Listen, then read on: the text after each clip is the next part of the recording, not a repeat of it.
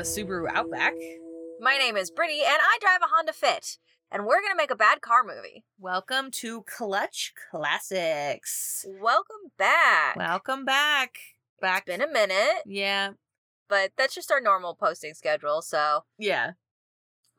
Sorry it's a month between them, but it is what it is. It's just how it is. We got lives, we got stuff going on, but we're back to bring the newest, greatest, baddest car movie to your ears. Right, exactly. Because, obviously, there's a lot of bad car movies out there, but we need more. We always need more bad car movies. Listen, the thing about it is, nobody really dives into the $5 movie bin anymore, and so what we're doing is just showing you the potential of what could be in there. Right. Right? Right. And also... Or in the depths of the streaming services. Right, exactly. Or the streaming services that you're like, I didn't realize this was a streaming service. Yeah. This is poopy. The streaming service. You're like, what? Is this all original content? What is this? So that's the goal. And then the other goal is for me to continue to show my prowess as a filmmaker and have people hire me. Mm-hmm. Obviously. That's the goal. One of these days, I'm gonna actually, film a trailer for one of the movies we make. But I will need to get a stunt driver coordinator situation, and that means I might have to go to a different city. Or we could just make a really bad version of it, where we drive go-karts. Oh, I was like, you were gonna say the car doesn't move, and I was like, I could do that too. Or that. Just yank the wheel around with the green screen behind the window. You're like, I'm going so fast. Yeah. Yeah. One of these days. I think that'll be really good. So normally at this point in the juncture, we like to do a little game called Gas or Break. Unfortunately, we're both behind schedule, in general. We've both had a day, a week, and a month. So we wanted to use this time to sit down and actually make a movie for you to listen to. Yeah. Quality is not important. Right. But also, I think if we spend too much time not making the movie, we're just gonna end up not making a movie. Yeah. So we're kind of gonna speed through this one a little bit. Through the speed traps. Yeah, because we did also pre-generate our title here, like we do when we kind of do these fast ones, because we're just ready to dive right into the movie making. Yeah, I'm really excited. I think this one has a lot of potential. Yeah, so are we ready to reveal the title? Yes, let's do it like they slide the muslin off the car for the reveal. Oh, yeah. Yeah. Our title of our movie today is Vroom, Vendetta. Yeah. I'm so excited. We got that good alliteration going on here. Yeah. And the movie poster is going to have the V's stacked on top of each other. Yes. Yep. And those V's are going to be on the front of the car. Right. Of course. Obviously, that's also what goes on the car. So it's going to be visually striking. But the actual content, bad. We need to make this bad. So let me ask you. Okay. How do you feel about talking cars? We love a good talking car. We love a good talking car. We've got Herbie.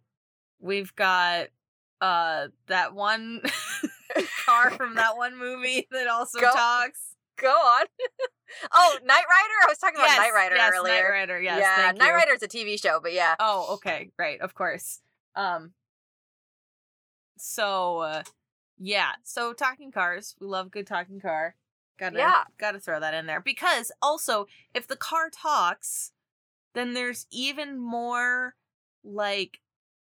moments where the car and the driver can just really connect, Okay, so I was thinking about this earlier. Well, not this specifically, but cars like we normally do, right? As we are wont to do, right? And I went on tvtropes.org because that is literally my favorite website of all time.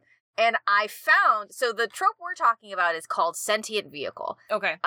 Obviously, for obvious reasons. Right. And this, by the way, doesn't cover vehicles that have AIs in them.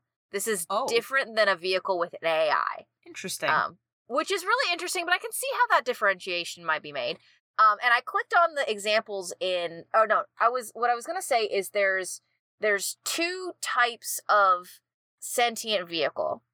There is a sentient vehicle that maintains the masquerade. Basically, they're like pretending that they're not sentient around whoever. Okay. And then there's other who, but they're also, well, it's that, and then it's like split between that, and then like, that there are just a normal car, right? So this is kind of a little different than like a transformer, right?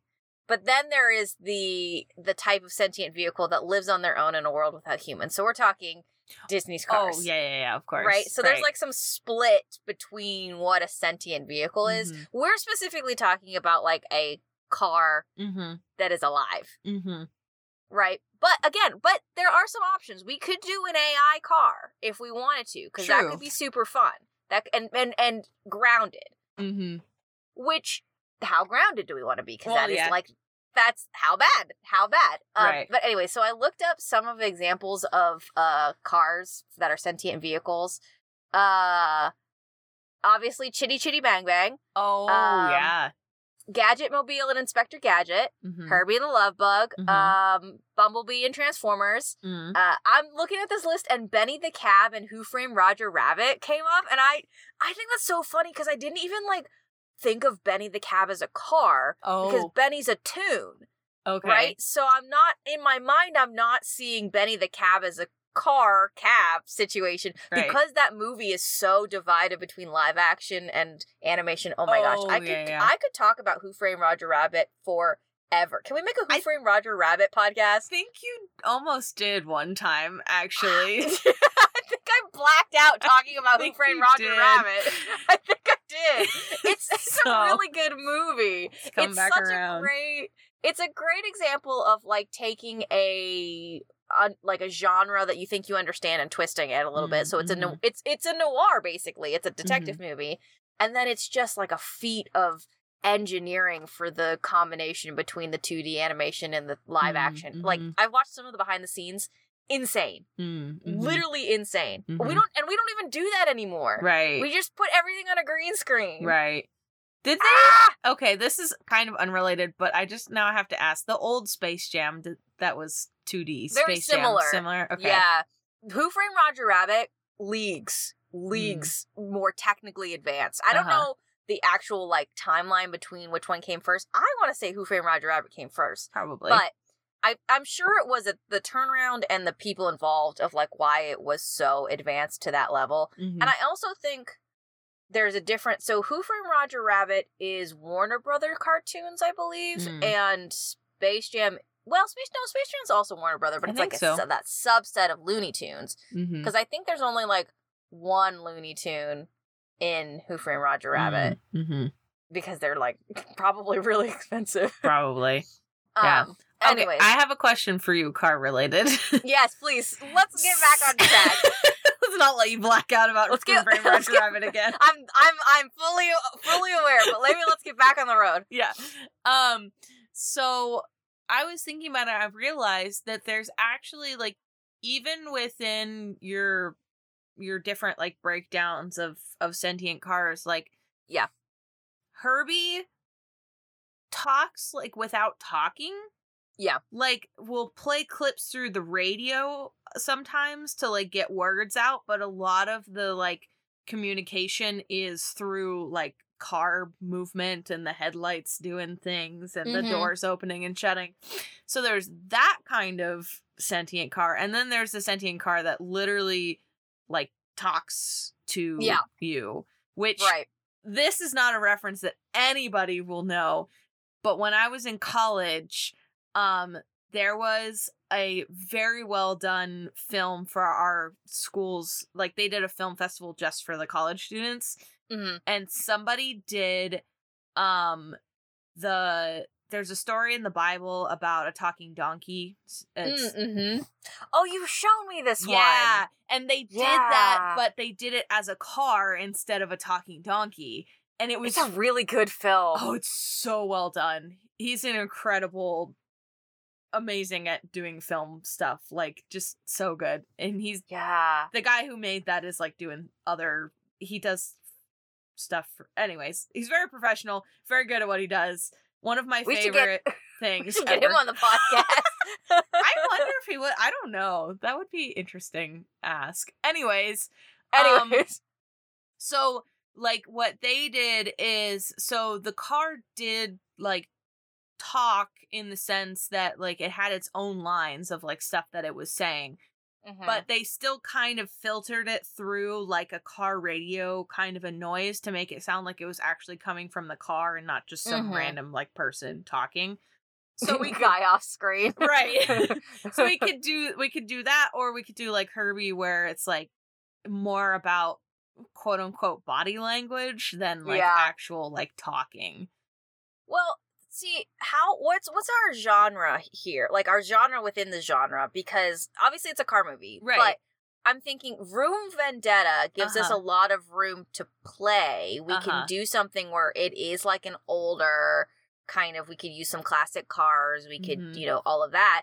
Or we could set this in the future where it's like, not that there's cars in this movie, but I'm thinking of Minority Report where they basically, or like, there's another, Oblivion, I think is the other Tom Cruise movie, where it's like they create these vehicles that are just sci-fi future vehicles that are like car adjacent. And obviously, like, I think we would do more car than car adjacent, but the idea being like, it's, I don't know, 2099 or something like that, right? Yeah. Where it's like we're far enough in the future that things have changed, but we're not like 1,000 years into the future. And so now the cars all have AIs, and the car itself is seeking vengeance, but it's the sentience isn't the car, it's the thing in the car. Right. There's some options, I feel like, on how we want to do. I'm really into a sci-fi. I feel like we haven't done a sci-fi in a while. Okay, that's fair. I will say that, like, my first thought, I think, in my head was like either modern or history style, like Herbie, kind of, like, where it's, like, kind of present day, not, like, full future. I think we could do a lot with full future. I just think if the car has AI, like, the car can just do whatever it wants by itself. Like, it doesn't need the human. That's not true. I think you could certainly put in some limitations that the AI has. Okay. Especially if we're talking like the future, it could be something as simple as like there's a biometric lock between the car and the person that owns the car. Okay. And obviously there's some commentary to be said there about like individualism, capitalism, because it's like people should be able to borrow each other's cars. Right.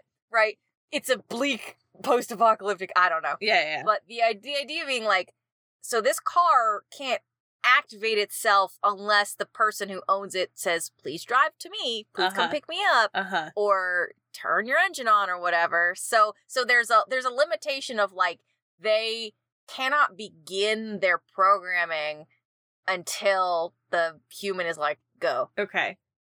I had a thought. I saw the light bulb go off.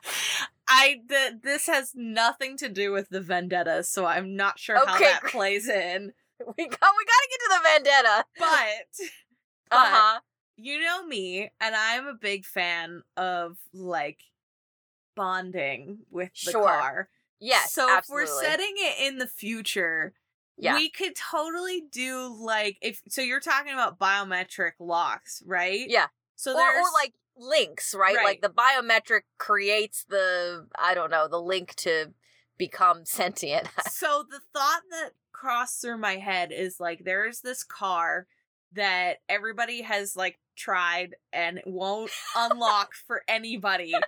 And then our protagonist like is just walking through this junkyard or whatever and sets their hand on the car, and the car like turns on because they are the chosen one that bonds with this. Okay, this wait, let me try to figure out how to sci-fi this up a little bit more, because I think that that's like absolutely correct. So it feels like, okay, So we do a scene at the beginning of the movie. And you want to know why I thought of that, about this? I've been watching early 2000s movies a lot lately. Okay. And we don't do any exposition scenes anymore. We used to open a movie with a scene of people unrelated to the main characters, but it gave us, like, a framework for what the world was like and what the conflict was going to be. Right. I'm watching a terrible movie that was, like, it's not good, but I was like, we used to do this, like, regularly, and we just don't anymore. We just jump right into it. Anyways, point being, I think we should do this again. So, we set up this scene where it's kind of current day, roughly. Because we have somewhat AI-powered cars now. They're not good. Right. They're still being figured out. Right. So, maybe 20, 30 years in our future. And the creator of this car makes this specific car linked to their blood or DNA or whatever, right? And then something happens, and this creator gets got. They're poof. They're gone. Right. And so then this car sits. And it sits and it sits and it sits. And they're gone because the, like, CEO of the company steals the stuff from them. Right. Right? Like, they have this car, and they want to make this car, like, accessible a certain way that the CEO is like, no, we can't do that. And then they get them, so they're gone. And then we have a scene where the CEO is like, no, let me in, right? Or something like that, where it's like, they're trying to, I can't get in. Oh, well, I'm going to let this rat, right? And I'm going to steal everything that they didn't nail down, in the car and use it to make my own cars, right? So there's an evolution of cars that are similar to this main protagonist car, but they're slightly off because they don't have the secret sauce because it died with the creator. Right? But this hero can unlock it because they are a direct descendant. They don't know this, right? They're living in poverty, and they don't have any of this because the main creator got. But so that's how they can open it, right? So that's how we sci-fi it up a little bit of, like, it's a lineage thing, it's a DNA thing, it's a fingerprint thing or whatever, right? So we've got that. I want to be clear, though, that I don't think the Vendetta is related to that. Oh, okay. I think the Vendetta should be related to the company, but I think the, like, resolution of the creator getting got and then the CEO getting their just desserts is, like, not going to come into play. Okay. Because either the CEO is dead or they've cybernetic themselves so much they're no longer a human anymore. So, like, which also could be fun. Right? The CEO is just this big, like, they've only got half a face and, like, General one arm. And everything else is, like, cybernetic, robotic, kind of, like, spidery, situation. But they're not human anymore, right? So I think that the takedown of them is not because they are the person that got their great-great-great-grandfather. Right. Or grandmother, potentially. Who knows? Who cares? But it's that they're just an evil CEO. Right, yeah.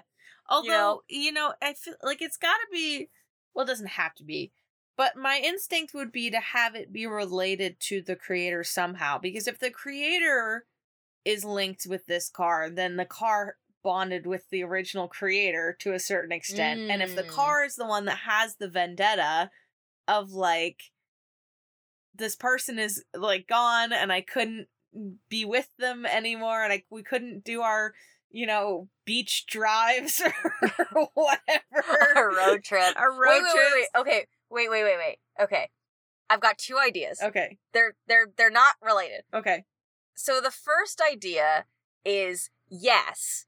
So the car wants this vendetta against the CEO, but this person, who I'm going to call Sam, they have a different vendetta that they need a car for. So they've got conflicting paths. Okay.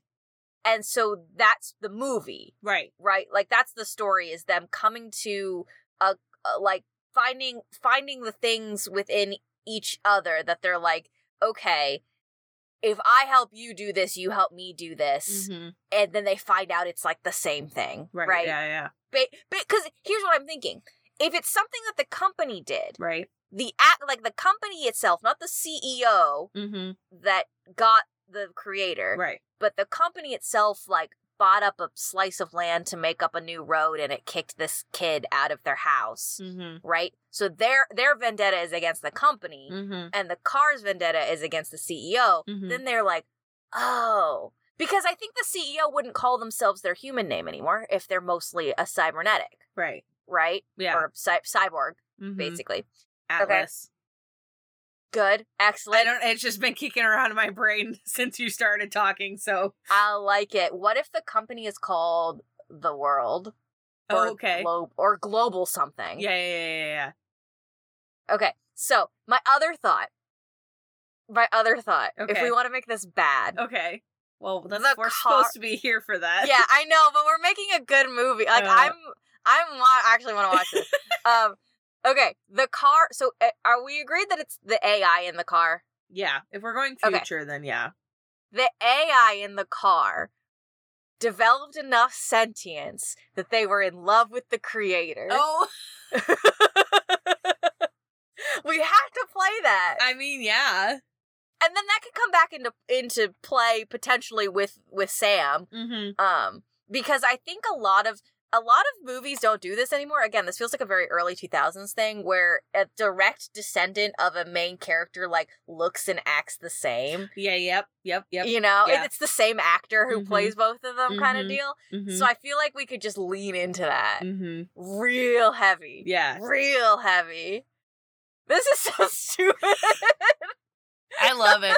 I have to be honest, I kind of keep thinking about the trope of the just kidding, I wasn't dead, I was just in hiding thing for who? For the creator. Oh, but they would be ancient. Well, but it's the future, so it is the future, so cyborg battle.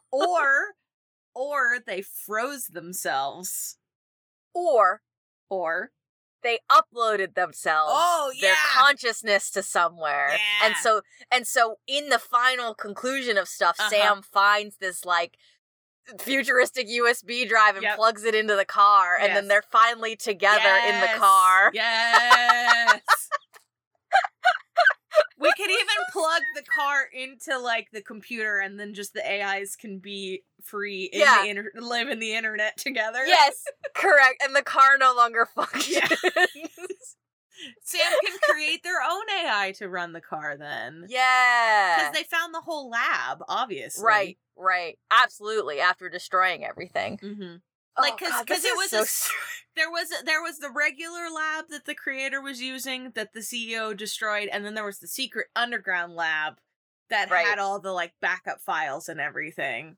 And I think the secret underground lab should still be connected to, like, the main building of global. Oh yeah. Let's say just global transport, right? Because that's such a vague enough name that we can kind of, like, work around if we want to do more stuff. But, like, so that's half of the, like, big second half where we're, like, finding, or all the clues are coming together. It's like, and there's this entrance that if you pull the car up on a certain way, and, like, the car communicates via AI, and the rocks open up, and now we're in the Batcave, right? Now we're in the Batcave.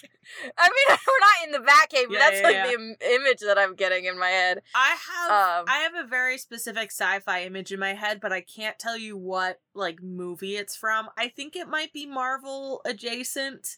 Sure. Like, with all the, like, floating holograms and kind of Star Wars-y too, where they have the, like, the screens that have the tracking and all that stuff. Yeah. Like, you walk in, it's underground, it's kind of dark, but there's, like, a lot of blue and purple and red glowing, like, electronics and stuff. Into it. I feel like that's what you have to do if you're doing a sci-fi cyberpunk Oh, I'm getting movie. Tron vibes too, I think, in my head. I think Tron vibes are what we should do for, like, the AI in the car situation, right? Like, if we're in the mind, quote unquote, of the AI, it looks like Tron, but like the real world is, like, gritty and got holograms and rain and Blade Runner and, like, that kind of stuff. Absolutely. I love how it's always raining when we've got all of this, like, electronic technology hanging around in cities. It's the future. They figured out how to make it waterproof. Don't worry about it. Don't worry about it. It's the future. There's never also, any I will sun. say, from a production standpoint, having rain really makes light stand out better without kind of, like, making it so that you can't, like, everything's blown out. It gives a really nice texture to things, and especially, like, the ground. It makes the ground more reflective, so you're able to kind of bounce a little bit more light around. That's why that's why old noirs were always so wet, is because, so the thing about old noirs, if I'm recalling this correctly, and keeping in mind that a lot of the cyberpunk stuff we're talking about pulls directly from, like, that era of filmmaking. Right.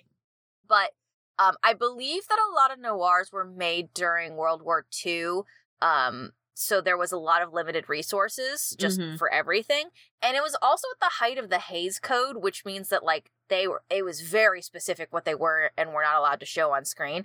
But specifically, I'm talking about how, like, the reason that when you think of a noir, is you think of black and white and you think of high contrast lighting, is because they had, like, one light that they could use. And so they were able to use it in creative ways, but they made these dark shadows and they made these very specific, like, silhouettes, and silhouetting was really, really big. But that's why the roads were always so wet, is so that you could see the road and we could bounce the light around a little bit more. And so it was just like, you had to make it kind of damp. And I think it works really well with the subject matter, because you've got these pathetic PIs who can't get their, stuff together. Yeah. So then they're like, I'm a wet little man. I'm a wet little man. But that's also why in a lot of noirs you never see any gore or direct violence, is because they weren't allowed to show that on screen. So that's an era of filmmaking where we heavily imply things, and I think that's actually more creative than what we're doing in this era of filmmaking, which is a lot of, like, I think people have taken the phrase show don't tell to a very far extreme of, like, I must show every single thing on screen. It's like, that's not what it means. What it means is that you don't have dialogue being like, wow, Jimmy is dead. Right? Like, you show the silhouettes on the wall of a struggle, and you hear the sound of a gunshot, and you see an arm lay down on the ground, right? Yeah. So that's implying violence without you actually having to see the violence, and then you see the reactions to that of Jimmy's mother sobbing as the police officer sits standing in the doorway. Like, that is more creative storytelling than where we're... Not to turn this into a movie podcast. Pretty's hot take soapbox of the day, which I'm very much on board with, is I'm not a big fan of watching violence in movies, but there are movies that are, like, intense that I still enjoy because they don't really show a lot of that part of things. So I think agree. There's something to be said about using your creativity to the extreme, and I'm thinking specifically about, like, when I was a student. You have limited resources as a student, and as a student, you're not in this mindset. And it didn't really kick in for me till, like, right after. But even as a student, or, like, if you're talking about limited resources of, like, the World War II era filmmaking, is how can you tell this story the way you want to tell it with the limited resources that you have? Right. And so we're currently in an era of filmmaking, I think, where we just throw money at stuff. And we throw money at stuff, and then we overwork the people that are actually trying to make it happen. Yeah. And so we're cutting corners, but we're not using our creativity before that. Right. Right? So we're setting up this giant, like, hey, this is how I want this to look and be, and I cannot deviate from this vision at all. And then we're getting to the post-production stage, like, well, it's just going to all go in the trash, or this is as cheap as we can do it. I'm talking about, like, how visual effects houses should have unions, but that's a whole other soapbox. Yeah, that's a different one. Specifically. But imagine if you knew going into the filmmaking process, like, hey, we have this much money, this much time, and I know that this is start to finish of every resource I have available to me, then you would start cultivating from the beginning a way to tell the story more efficiently. Right. Now, we're not telling an efficient story here. We're telling a very bad car love story. I think we should still... But we should think about it. Keep those principles in mind as this movie is being made. Okay. Yes. I feel like you always get to do the recap, so I want to try. Please. Okay. To do the recap. Because, let me say this in the recap. I usually end up coming up with a lot of the names too, so I'd love to see what you come up with. If we need them. We might not need them. If we need them. And we've already got Sam and Atlas and global transport. I think it should be global transit.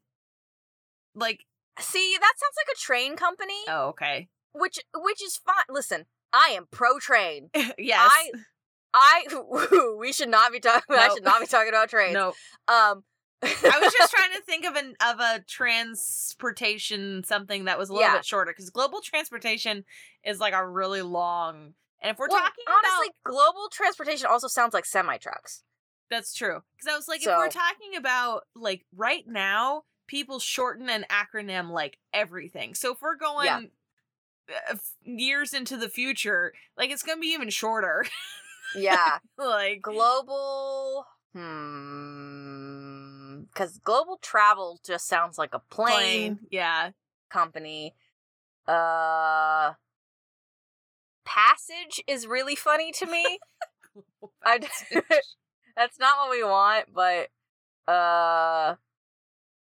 wayfaring would be really funny. That's so long. That's not also helping. Wayfaring, I think, is related to boats. Yeah, that feels very ship related. I like how weekend is on this list. How is that a synonym for journey? Journey, global journey. Because you could add another thing, right? Global journey solutions. Oh, okay. You know, something to make it like, you want to travel across the globe? Have we got the self-driving car for you? Mm-hmm. You know? Take it on our boat that goes from one country to the other. Somehow we still need boats. Sorry. Wait. We've built ocean bridges. Oh, so it's all cars. It's the future. There's ocean bridges. There's ocean bridges, only cars. They don't fly, they just drive. Yeah. God, can you imagine? That's like a 4-day drive across the ocean, and there's nowhere to stop. Right? Well, I mean, if the car is driving you. Yeah, but you need to get snacks and food and pack it in the car. Gas? The car is the future. The cars don't need gas. Okay, if they have electric, then they last even shorter. They charge up from the road. They have, like, charging things as you're driving over them in the road. Kinetic charging. Yeah. Obviously. That is very future. Solar, you know. Yeah. This is not relevant to the movie at all, but I really like it. I don't know how bad this is, but what if it was just global drive? Oh, I like that. Okay. Yeah, because there's a lot you could do with that. Okay. All right. So. Okay. The movie opens. Mm-hmm. It's dark and rainy and futuristic. Mm-hmm. Dark and rainy specifically. We're not? No, yeah, we are. It's dark and rainy for this too. Okay, I just wanted to. I didn't know if like dark and 10 rainy years from now, 20 years from now, it was the future of dark and rainy. It's the whole thing is dark and rainy. Got it. There is because like, okay, so like I'm imagining the scenes that like start where it's like a struggle chase scene kind of a thing almost. Sure. So like it's kind of dark and you see the original inventor and he's like gathering up like files or something and is trying to download them onto his watch. Yeah, so frantically collecting things because, and you know, you hear the like people coming down the stairs or something like that to like build the tension of the scene. And like I feel like we could really play into what you were talking about of like the implied violence with this, because it's like, you know, frantic, collecting things, grabs all the stuff, is like running down the stairs or whatever, and I don't know exactly how to do this because I'm not the movie person, but somehow it implied that it gets got. I don't know. Yeah, you're not the movie person, you're the car person. Yes, right, of course. So, real simple answer is push down the stairs. Okay, fair enough.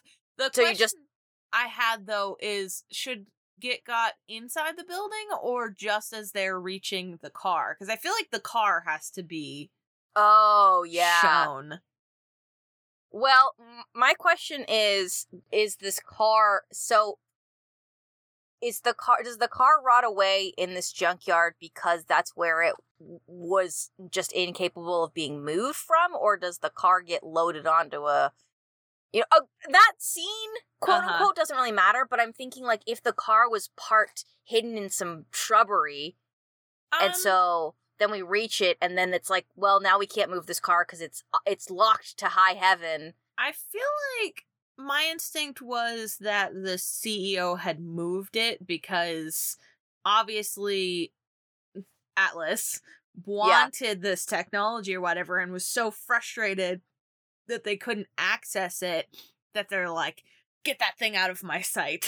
Okay, yeah. Destroy it or whatever. I'm open to anything. I just feel like there are two kind of separate paths that we're doing. Mm-hmm. Well, then I would say then, like, that car, then maybe it needs to be, like, in a garage with other cars. Okay, yeah.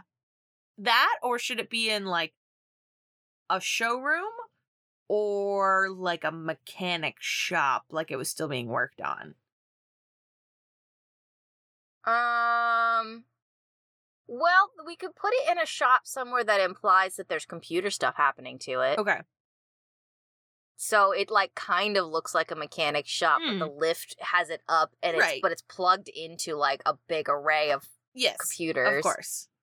Oh, speaking of, I said something about downloading onto the watch. I guess, I mean, if it's 20 years from now, I guess we're kind of doing that, but, like, we could still more imply that there's papers. Okay, yeah. Well, I mean, you could still download some files. Like, we've got USBs and stuff. USBs, yeah, something more tactile, even though it is going to be 20 years from now. I think something more, the more we show, like, tactile things, we'll be like, this is present day. Right. And then the more we show holograms and stuff, we're like, this is the future. Yeah. Yeah. That's fair.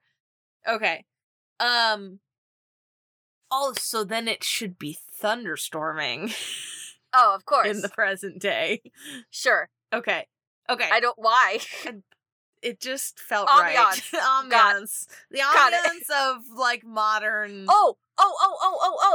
No, that's perfect. Okay. Because lightning flashes are a really great way to show implied stuff, right? So you, like, lightning flash onto somebody's arm down with blood on it, or, like, depending on how violent we're willing to go, just, like, the person laying on the ground covered in blood. Right. But we're like, we see that, like, bright flashes, and that's kind of how we reveal stuff. Yes. And the thunder covers up the sound of the gunshot. Right. That's the, like, implied. Yeah.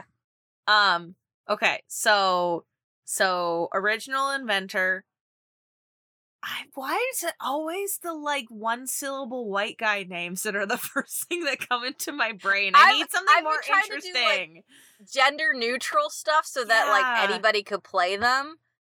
Gosh, okay, so we'll come back to the original inventor name. So, original inventor... Doctor. Wait. Dr. Drive. No, I hate it.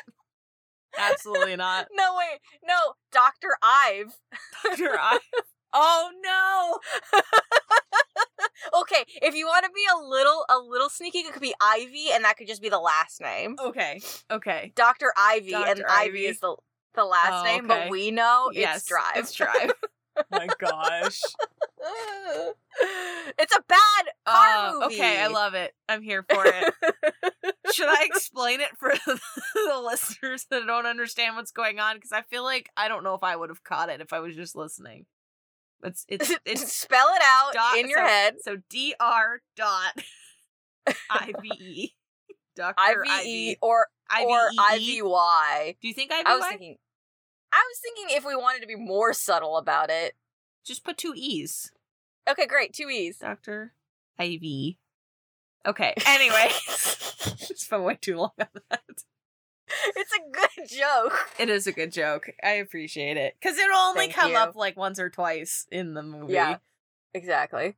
So, our inventor, Dr. Ivy, frantically grabbing papers, downloading files, running from...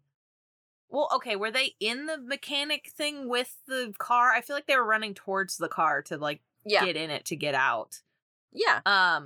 So they were in another room. Yeah, they were in the lab. They were in the lab, gathering all their stuff, running down the stairs. You can hear the other footsteps coming. The goons. The goons, of course. It's always the goons.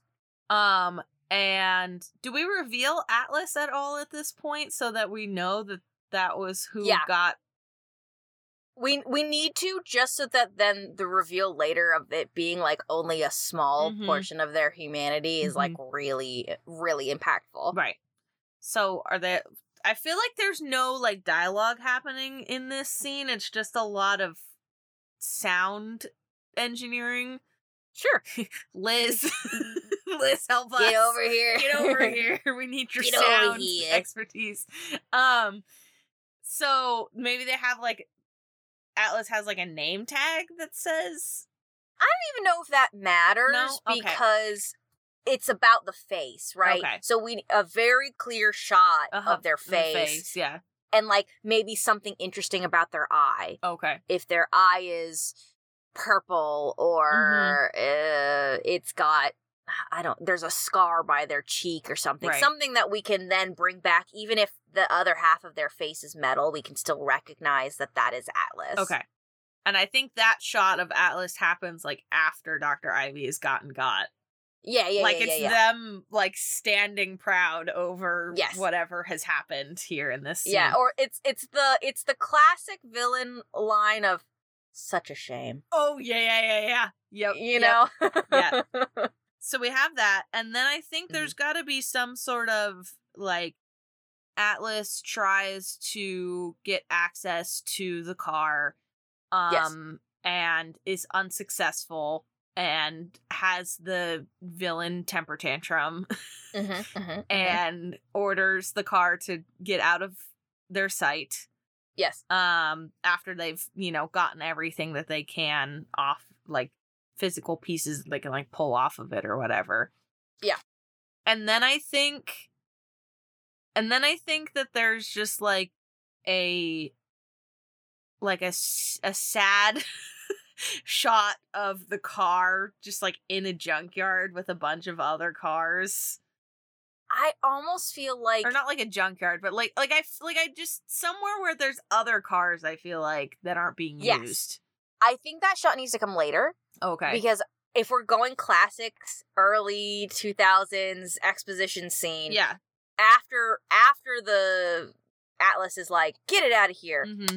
Done. End of present day. Okay. And we go and we follow Sam for a little bit, and basically we have the scene where we reveal that the Global Drive bought their house, and they've got to leave the house, and we, like, set all that up, and that gets us to the junkyard.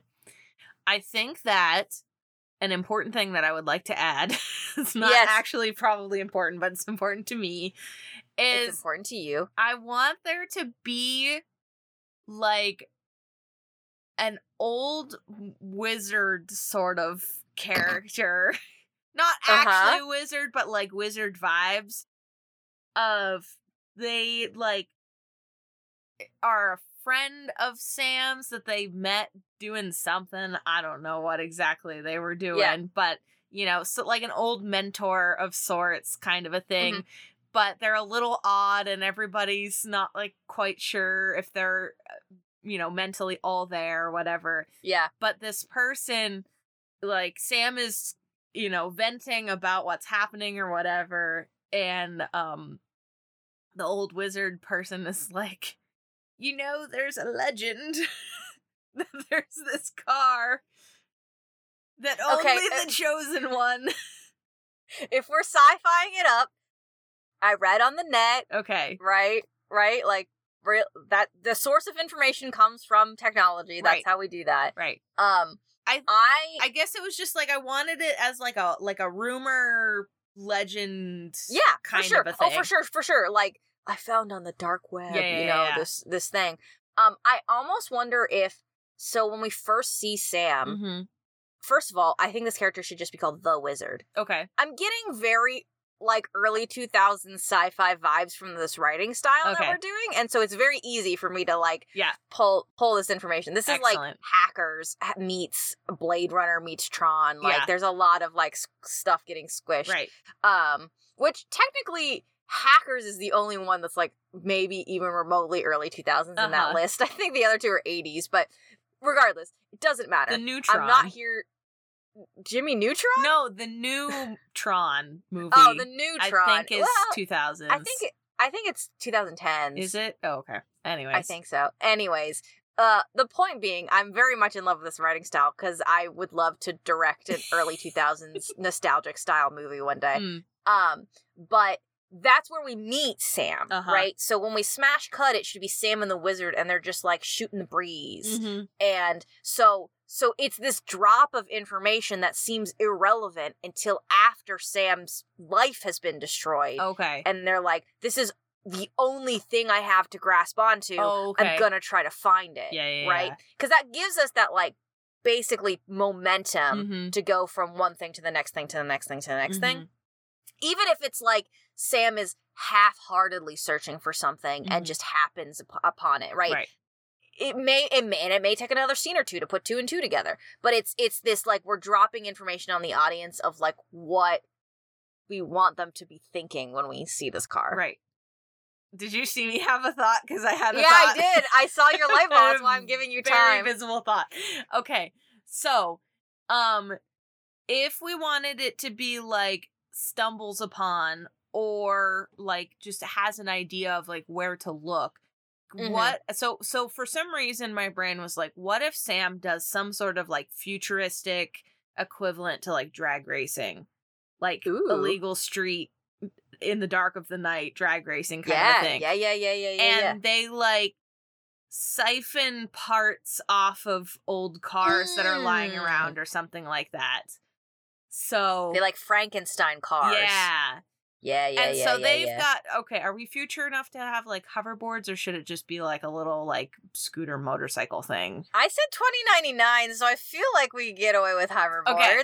So Sam hoverboards around the, like, junkyard and is trying to, you know, get parts for the next race or whatever, but is also, I don't know, I've been watching a lot of content recently where characters just talk to themselves because that's that's the only, like, they're by themselves and they need to, like, the whoever's creating it wanted them to have expression of, like, what they were thinking, so they just say stuff out loud. It's kind of odd, but also I do it too, so it's fine. I'm thinking, let me just backtrack real quick. I feel like this is not relevant to anything, but if Sam is doing illegal drag racing, which also assumes illegal modifications based off of the future of, like, I can only imagine in this future every car part is, like, meticulously tracked and, like you cannot put two different car parts together because they're just, like, not made to go together, and so you have to, like, jerry-rig everything.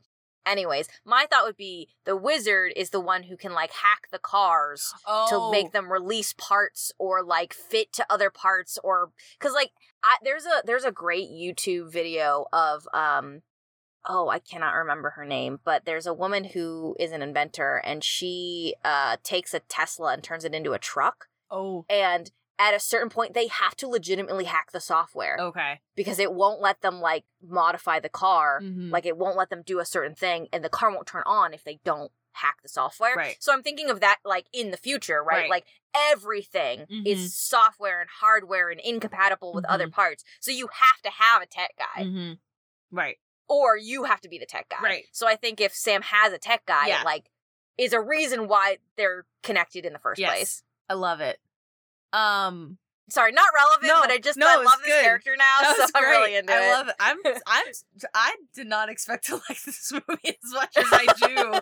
I love this. I'm really enjoying it, but so okay, so if we want to make it, like, a really kind of bad movie, well, I don't know if this makes it really bad, but, like, instead of just, so the reason that I brought up characters talking to themselves is I was thinking, like, Sam is searching the junkyard for parts, and they're talking either to themselves or like we could go where they have like a little like cricket that's their friend or something like that, you know? Okay, tech. Okay, tech. what kind of tech companion can we have?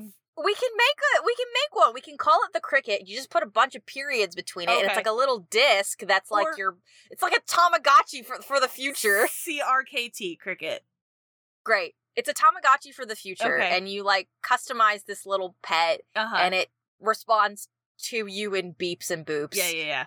But and it's a nostalgic thing, or I don't know. Maybe it's their first. Maybe it's like Sam's first modification project. Oh, okay. So it's like the first tech that they ever tried to do something or got the wizard to do or whatever. Right. So it's just like their little buddy. So they're roaming around the junkyard talking to Cricket about how, you know, this whole thing about moving and whatever is terrible, and they hate this company for kicking them out of their house. Yeah. And then they like, I just have this image in my head of them just like nonchalantly, like not really paying attention, like placing their hand on the driver's side door of the car that also I think needs a name. Yeah.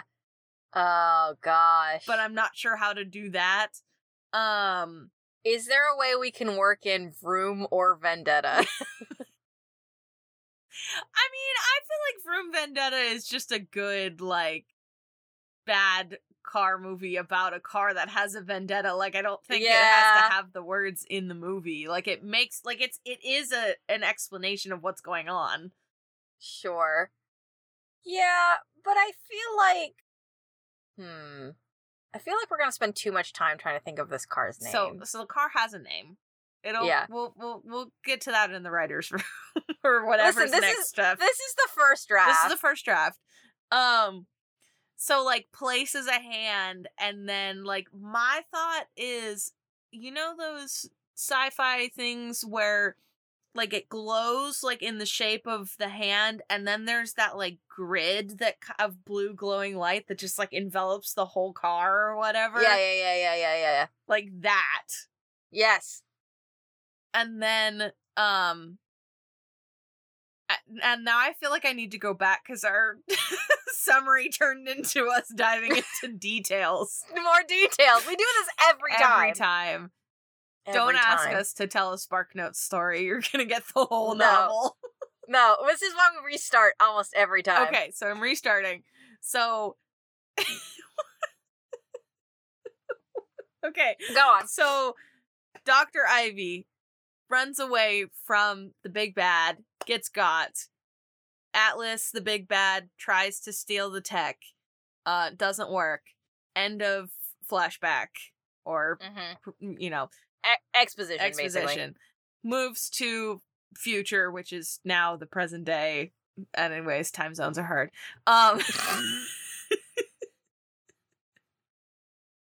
And continue. Please.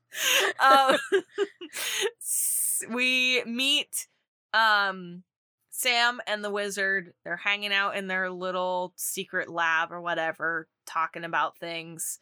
They're modifying car parts. As they do. And the wizard mentions about this, like, legend myth thing that they read online about this car that nobody can, you know, access, but it had super technology that it made it do all these kind of cool things. And whoever... you know, if anybody ever got a chance, like, was able to unlock it, it would be, like, the coolest thing ever. And we also reveal that they modify these cars for these, like, illegal street races or whatever to try to get some money, because everybody wants money, I guess, or street cred, I don't know, something. Listen, it's sci-fi, it's the future. Okay. Credits. Okay. Get some credits.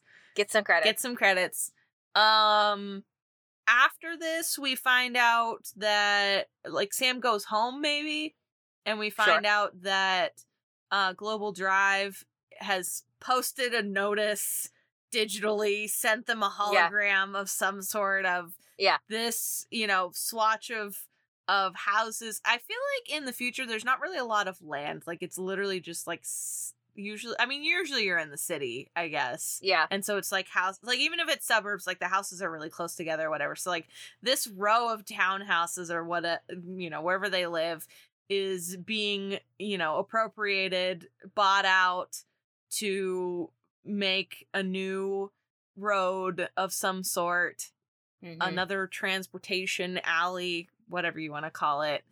Yeah. So they're being kicked out effectively. And it's this awful thing. They don't know where they're going to go. They don't have any credits. They don't. Yeah. That's why Sam does these illegal street races to try to get credits for their family. Yeah. And so then they are very upset, and but they were already planning on going to a junkyard to siphon car parts later on in the day, in the night, in the middle of the night, obviously the dark of the night, obviously. Yes. So I don't know if they just like don't go to sleep or they wake up in the middle of the night, whatever. We get to the middle of the night. They sneak out of the house, hop on their hoverboard. They have their trusty friend Cricket with them. They go to the junkyard.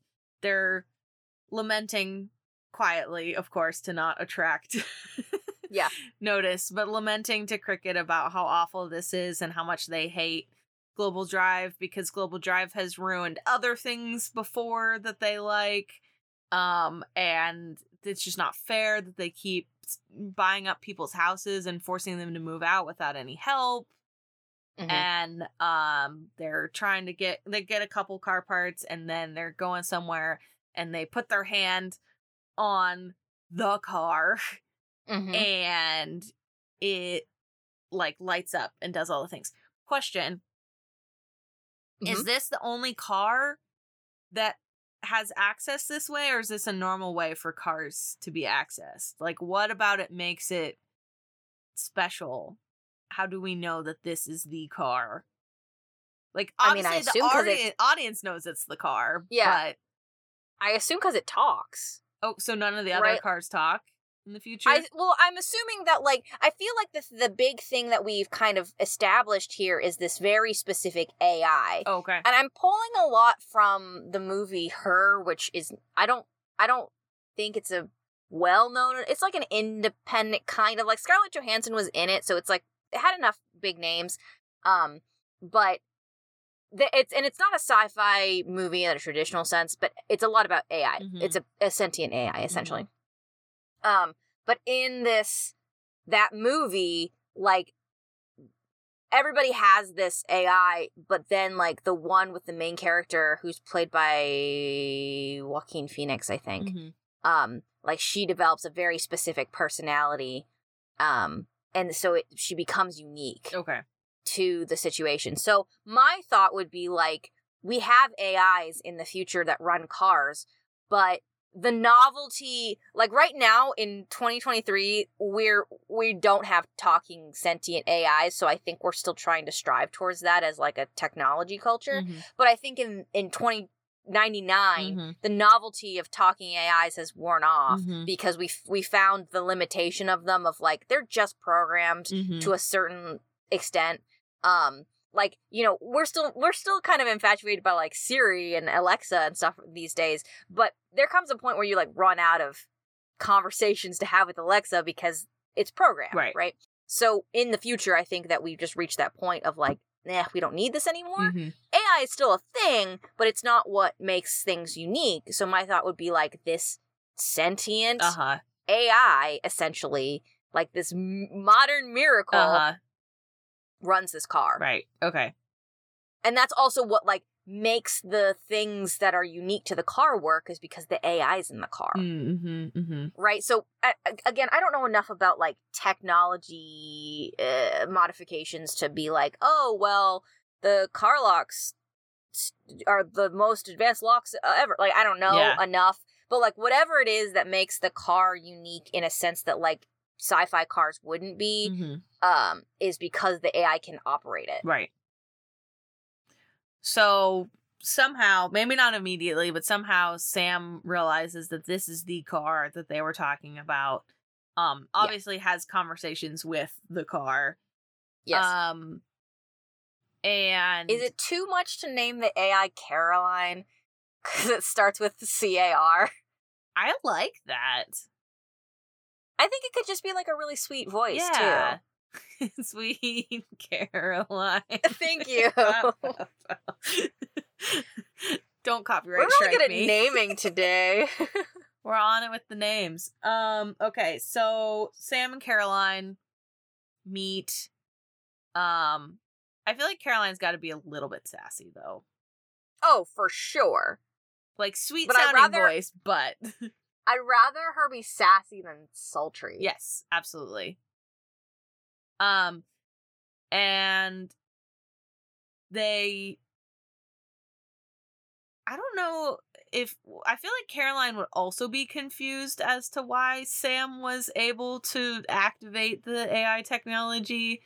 I feel like their first conversation needs to be Caroline being like, hello, Dr. Ivy. Yeah. And Sam being like, I'm not, that's not, that's not how this works. Right. You know, and being like, I don't understand. Yeah. How are you not Dr. Ivy? Mm-hmm. Right? Like that kind of like having this conversation. And then so like Caroline's like, what? I think we just casted you as the voice actor for Caroline. That was so good. I don't need to be the AI. That was so good, though. Everybody, help me convince Brittany to be the car AI in this movie that we're making. That we're definitely absolutely making. Okay, so anyway, so they have conversations. I feel like there should be some, like, Caroline should get moved from the junkyard to somewhere else that is like a secret hidden location. Yeah, the wizard has something. Okay. Wizard's got a garage. The wizard's got everything. That's true. The wizard, I think that's the thing, is you've created a perfect character for when we need like a solution. The wizard has it. Yes. Good job. Yeah. I did it. Okay, so they take the car to the wizard's underground garage thing. Yeah.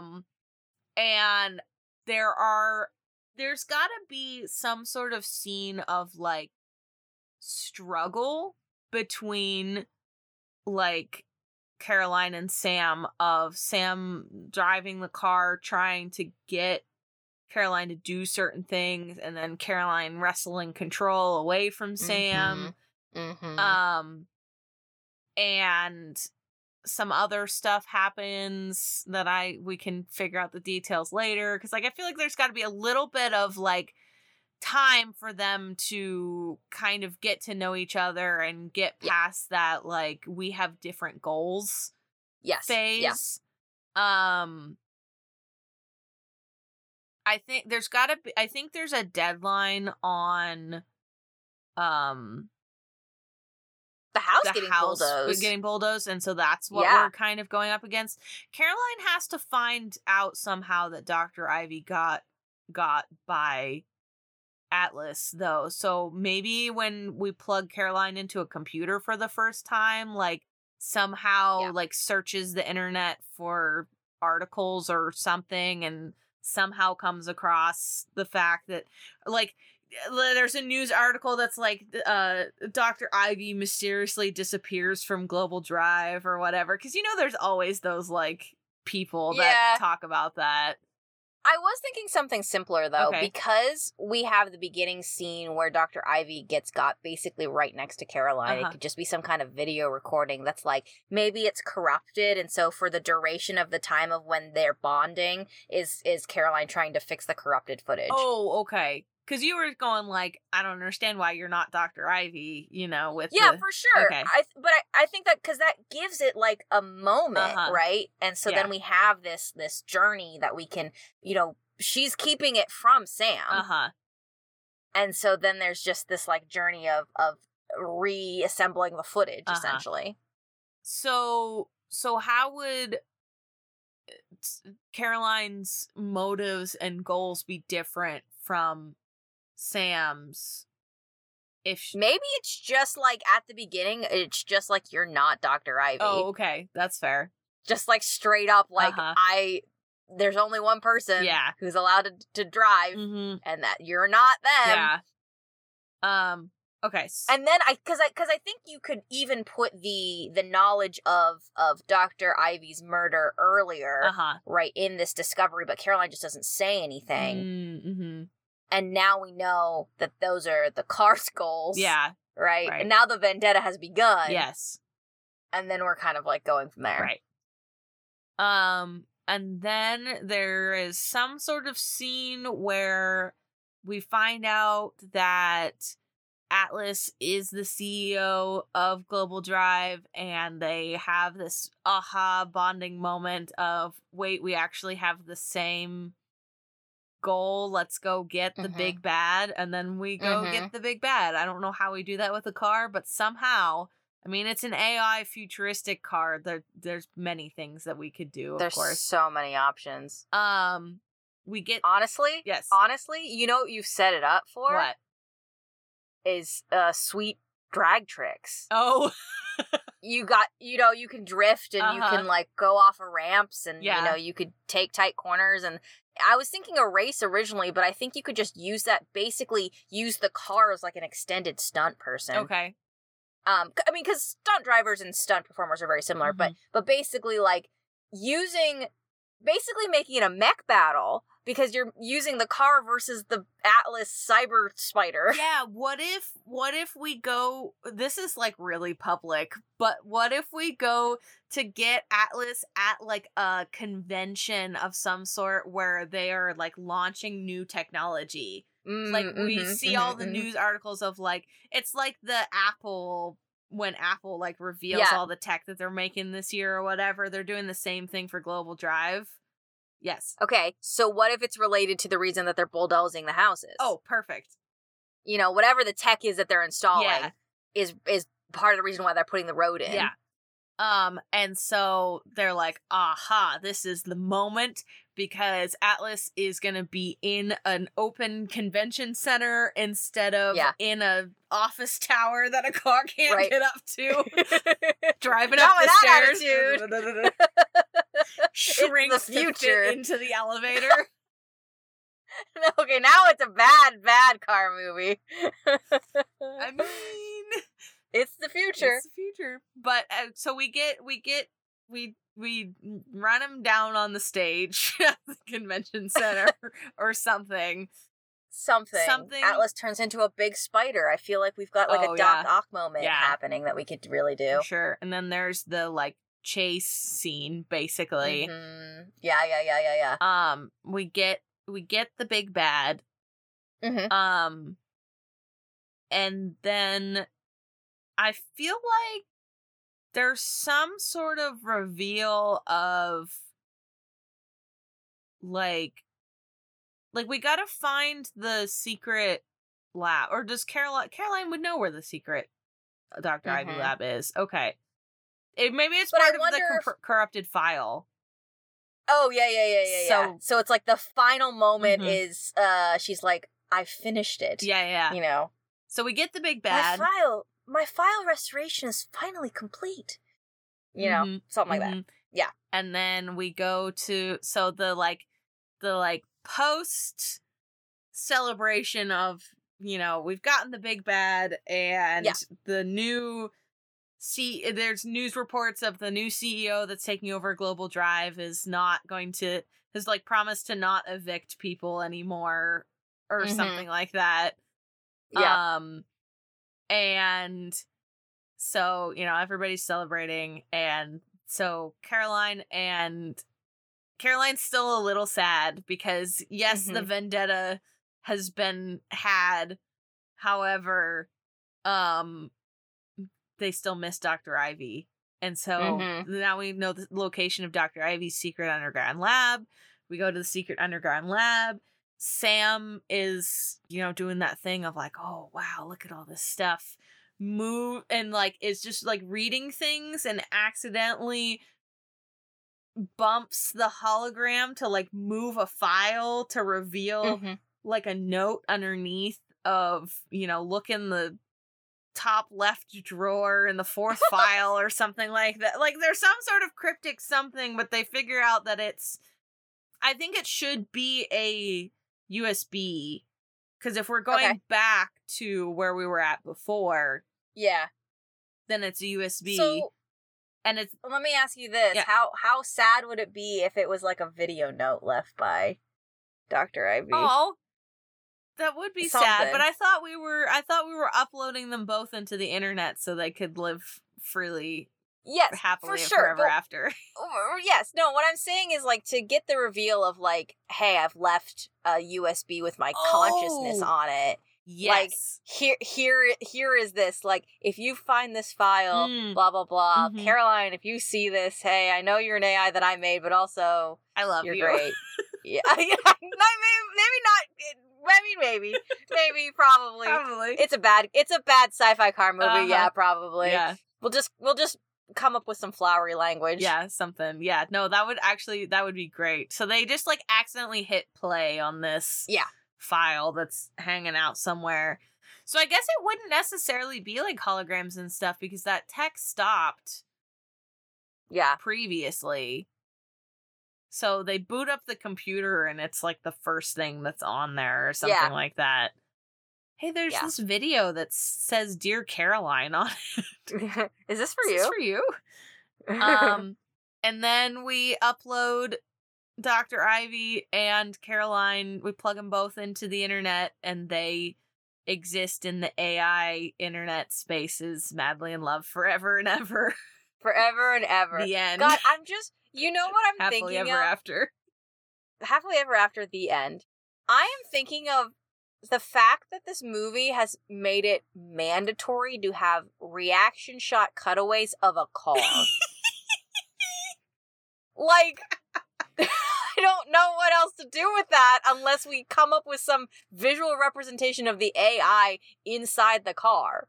Well, if the car is like was advanced for the time because it was this great technology, like it could have the digital screen like the screens we have in the new cars now, like that's like a navigation or whatever.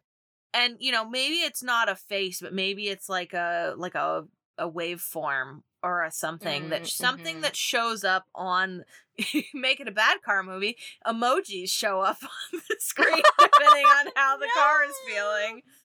No.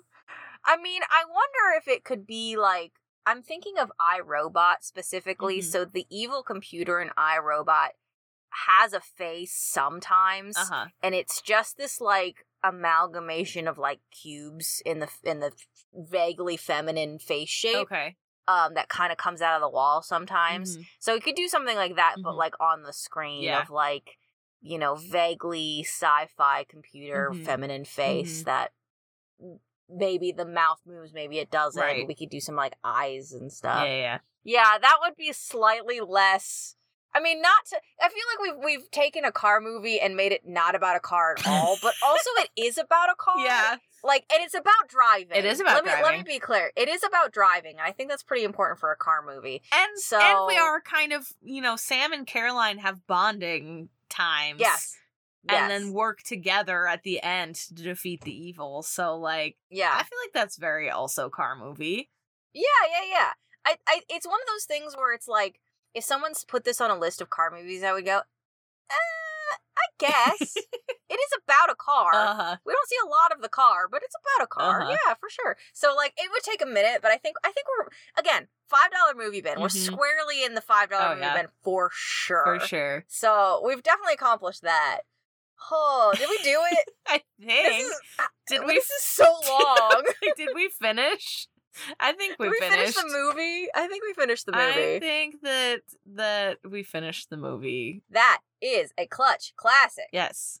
And the title of this movie, in case you forgot, is Vroom, Vendetta. It's so good. I'm in love with it. It's so good. I don't always... I think at some point Caroline needs to rev her engine, though. Oh, of course. Always. Yeah.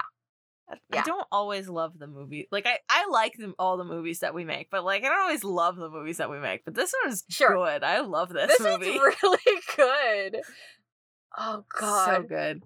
All right. So we are part of the Pocket Podcast Network. Has some other great shows. We have shows like Digimakers and Goose Mountain Mysteries, and also Oops, All Dice. All great shows that you should listen to.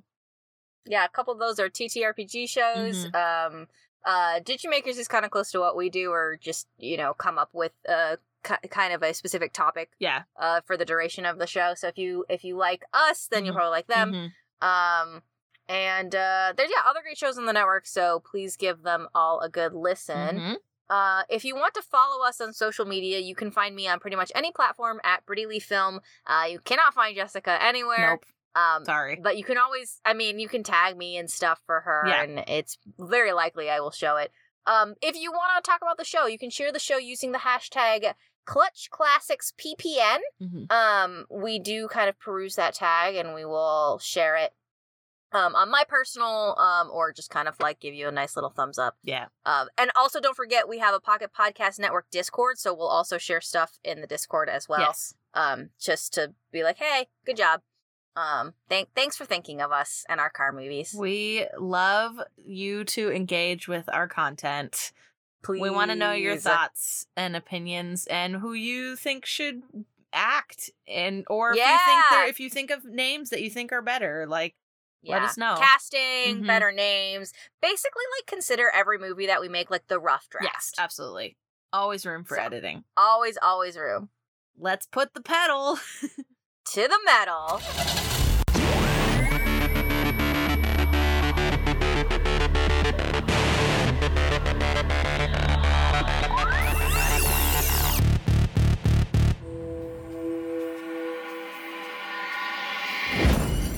Pocket Podcast Network. Quality programming right to your pocket.